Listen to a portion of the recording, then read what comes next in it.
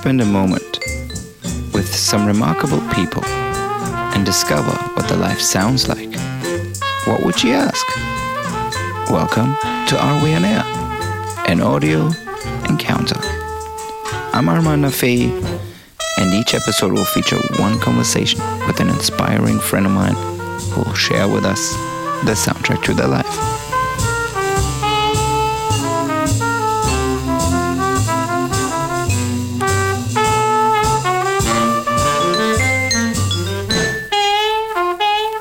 For today's episode, I have a very special friend of mine, as every week.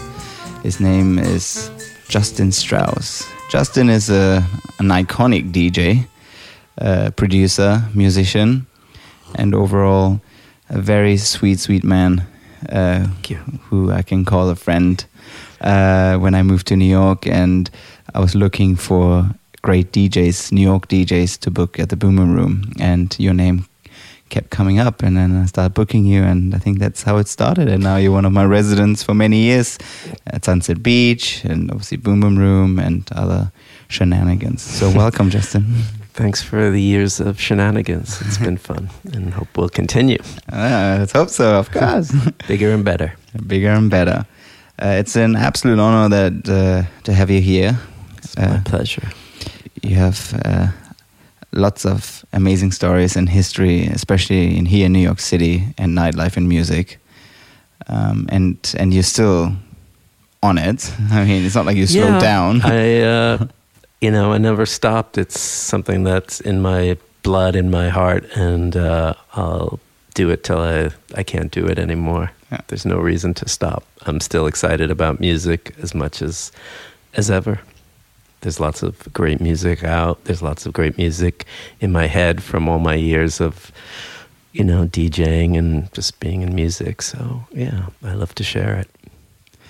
So the purpose of this series is to find out from the artists and creatives that I interview who they are, what they're listening to, what drives them. And let's start with, what is your earliest significant musical memory that shaped you as an artist? Well, for me, there's probably three. The first one was when I was 7 years old. I saw the Beatles on Ed Sullivan, and I knew from that minute that this is what I'd do for the rest of my life, or that I wanted to do that. Wow. Nothing else. It just captured me in a way that, nothing else had ever done before. I was glued to the TV, and their music, their look, everything about it just struck a chord in me, and they were my inspiration for everything I've done since. After that, I got into a band called Milk and Cookies, and we recorded an album for Island Records, but I had another life-changing moment was seeing the New York Dolls play, and the New York Dolls made that something like Milk and Cookies seem possible, because here were these guys from New York, and they were doing it, and it just made it seem like, well, we could do that too. And we did. And so that was, and I saw them basically ever since the first time I saw them, and we went to every show, and kind of that whole New York scene happening at that time, and down the road with CBGBs, and hanging out at Max's when I was very young, and just being around all these amazing, talented, creative, crazy people. It was so inspiring. And the third thing would be the first time I stepped into the Paradise Garage and heard Larry Levan DJ, because I was DJing. I had started DJing in 1980 at the Mud Club, just playing my record collection. And it wasn't really till I heard Larry Levan that I realized what being a DJ meant, and what you could do with it, and how important it was to people. And, I took so much inspiration and became his friend, and it was very special. So I feel super lucky for those 3 moments in time in my life that have shaped me. My parents took me to see the Beatles when I was 9, so I was fully in it, fully involved in music, and they encouraged me to do what I love, which is a big help. When you have parents that kind of support, let you kind of follow your dreams is important. Do you have a favorite Beatles record? They're all favorites at different times, but I guess Revolver would be, if I had to only pick one, that would do it. Which track? The whole thing, just, I mean, Tomorrow Never Knows. I mean, there's Here, There, and Everywhere, Taxman. I mean, it's kind of a perfect record. Here, making each day of the year, changing my life with a wave of her hand. Nobody can deny that there's something there, running my hands through her hair,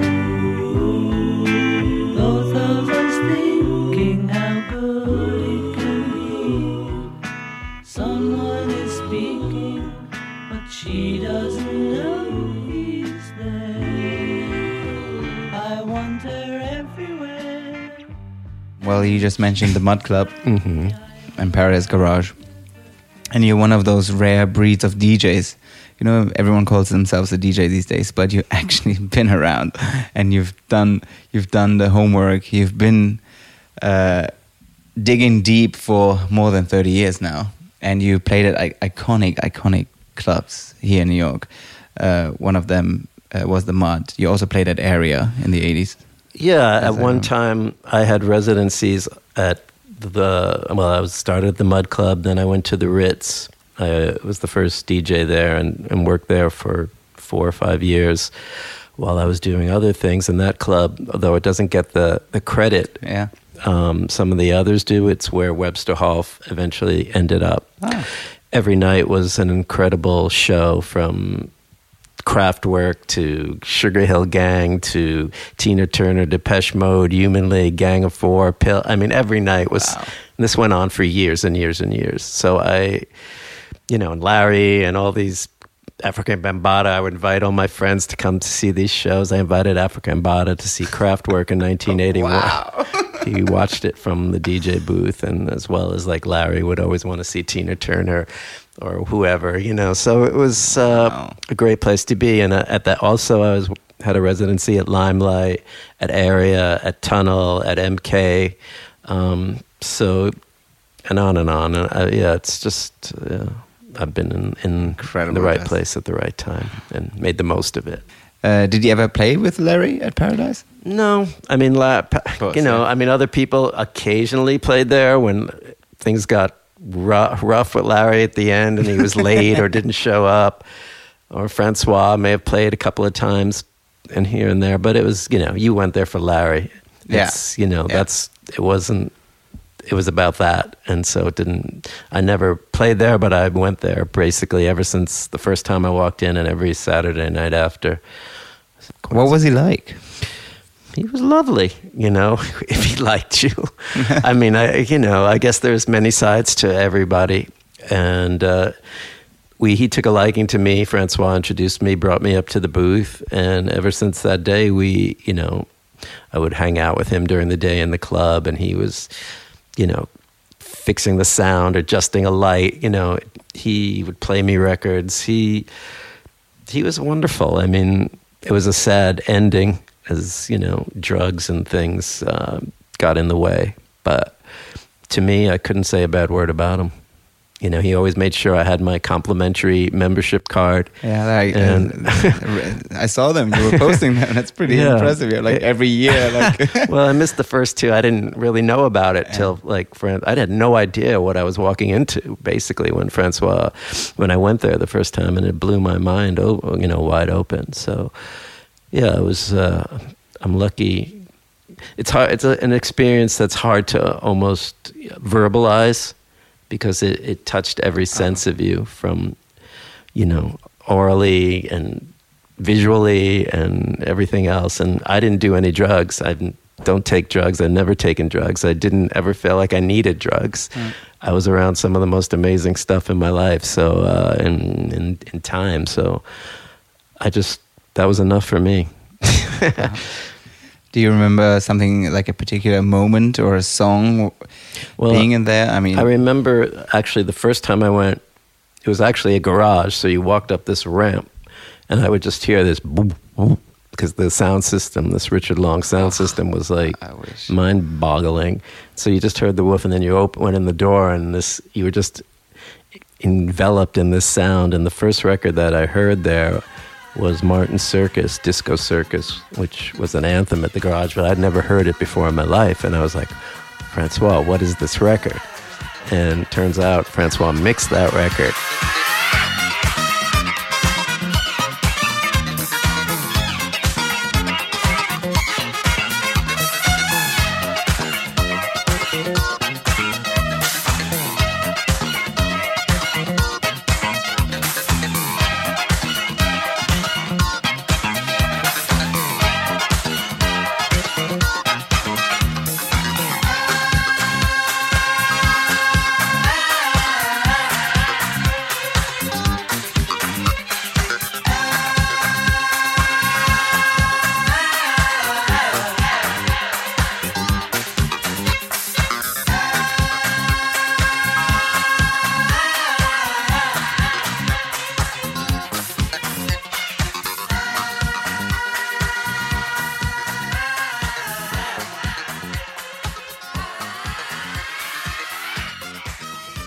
So yeah, that was that song always has a special thing in my head. But also the night Larry started premiering the Peach Boys' "Don't Make Me Wait," which was his production, his band, and it sounded like no other record I've ever heard or anyone ever heard. It was like from another planet, and it actually cleared the dance floor. Like the first time he played it, no one knew what to make of it, but he just kept playing it, which is one of Larry's things. When he believed in a record, he would play it over and over again till it became the biggest record at the garage. And that record was, groundbreaking for many reasons, including on the B-side of the 7-inch, he put an a cappella on, which was the first time anyone had done that. And so, people would run the a cappella over other tracks, in between tracks, sample it, go... there's a lot of visionary stuff going on back then, and a lot of firsts. This was, it was the first time of this or the first time that happened, and New York at that time, you had hip hop being born, you had punk, you had new wave, and you had this kind of alternative disco after the Studio 54 thing kind of vibe. So it was a really exciting time, and post-punk stuff, the Liquid, which all these records Larry would play at the garage. You would hear Liquid, you would hear Talking Heads, you would hear The Who. I mean, just a mix of stuff is which is what I still love.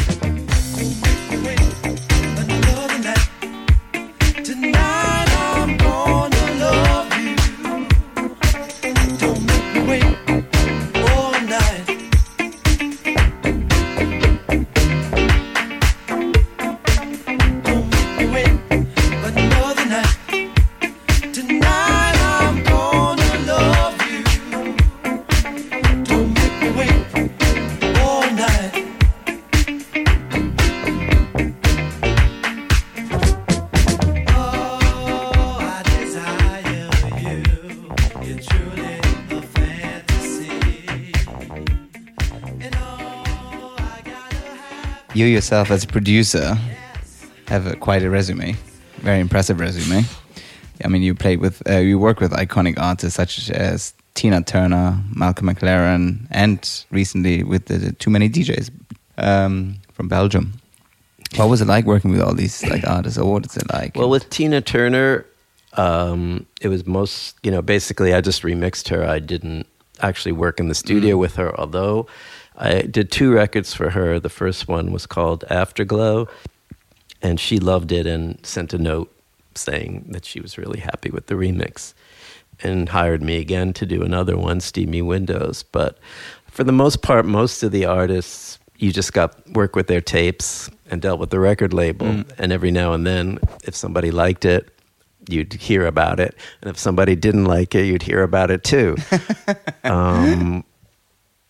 like the Fine Young Cannibals. I remixed She Drives Me Crazy, which was their biggest record, and my remix was like #1 Billboard all over the place.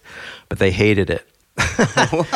And for whatever reason, it happens all the time. I mean, you ask any remixer that's remixed a whole lot of records, there's artists that just don't get it. Yeah. And they don't like they just weren't into it. But at the end of the day, I'd say most of the time people are pretty happy. And one great story was that I got asked to remix Luther Vandross' Never Too Much in 1989 for a greatest hits compilation that was coming out. They wanted to do a remix. So I was in the studio in Right Track Studios in New York, and I didn't know it when I booked the studio, but Luther was working right next door doing like the first Whitney Houston album or something. And he heard what we were doing with the remix, and he was like, "Man, this sounds incredible. Can I come sing on it?" So I was like, "Yeah." And so he came in next door and set up his mic, and he just like did a whole intro, ad-libs, ending. So I got to work with Luther Vandross, which was pretty exciting.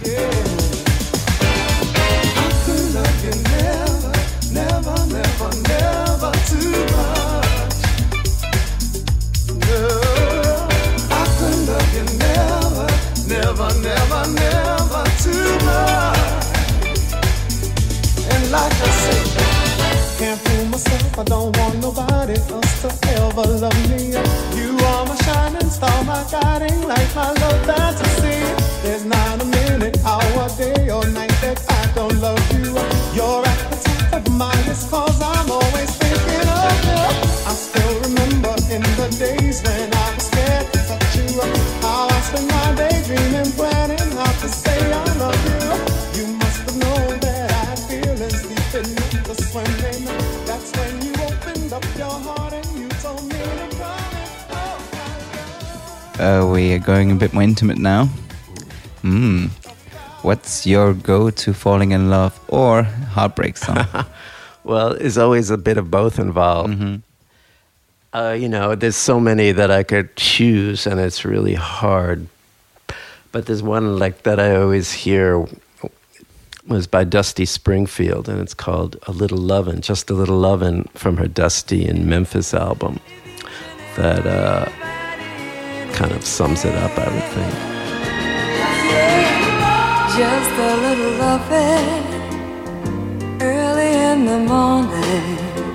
That little extra something to kind of see them through.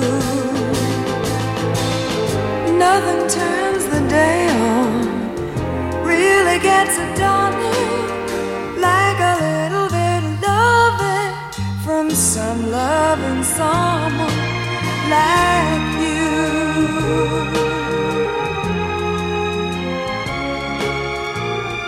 And as for heartbreak, there's a lot of those too, but I would pick Smokey Robinson's The Tracks of My Tears, because I don't think there's a better lyric about heartbreak written. I mean, he was such a genius lyricist and doesn't get credit maybe, or maybe he does, but it's a great song, and it still can make me cry.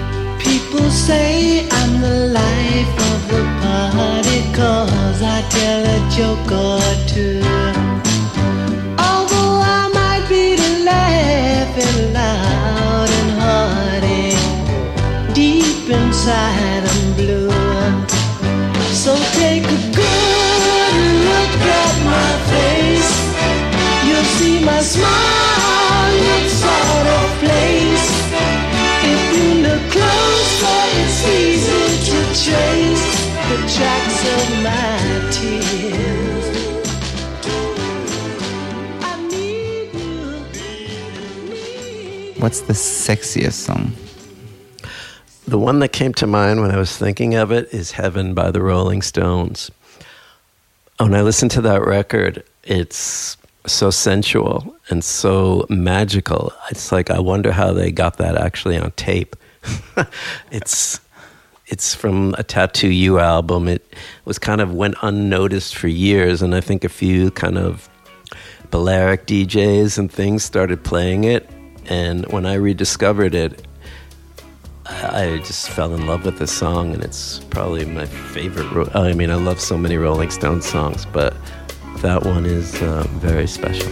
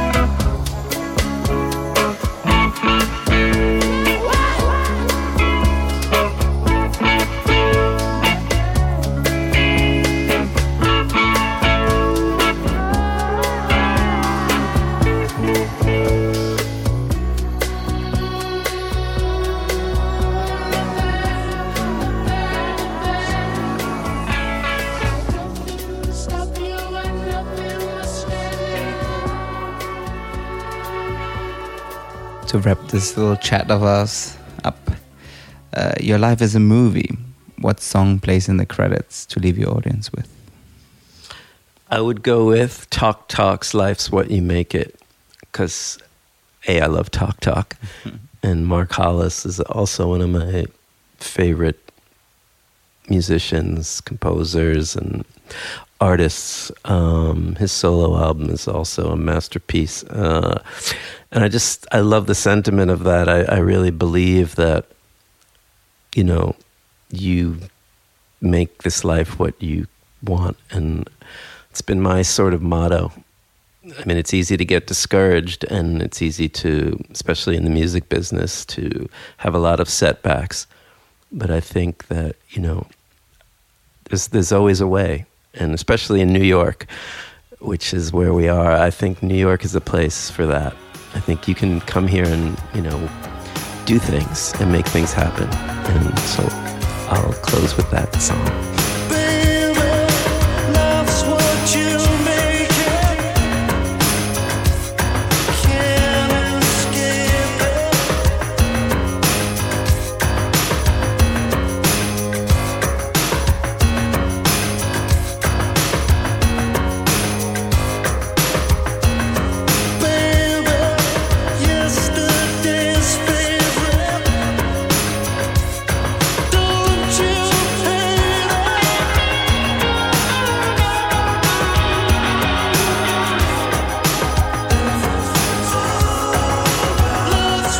Justin, it's been a real pleasure. Thank you for including me in this series. See you on the other side. See you on the other side. Thank you.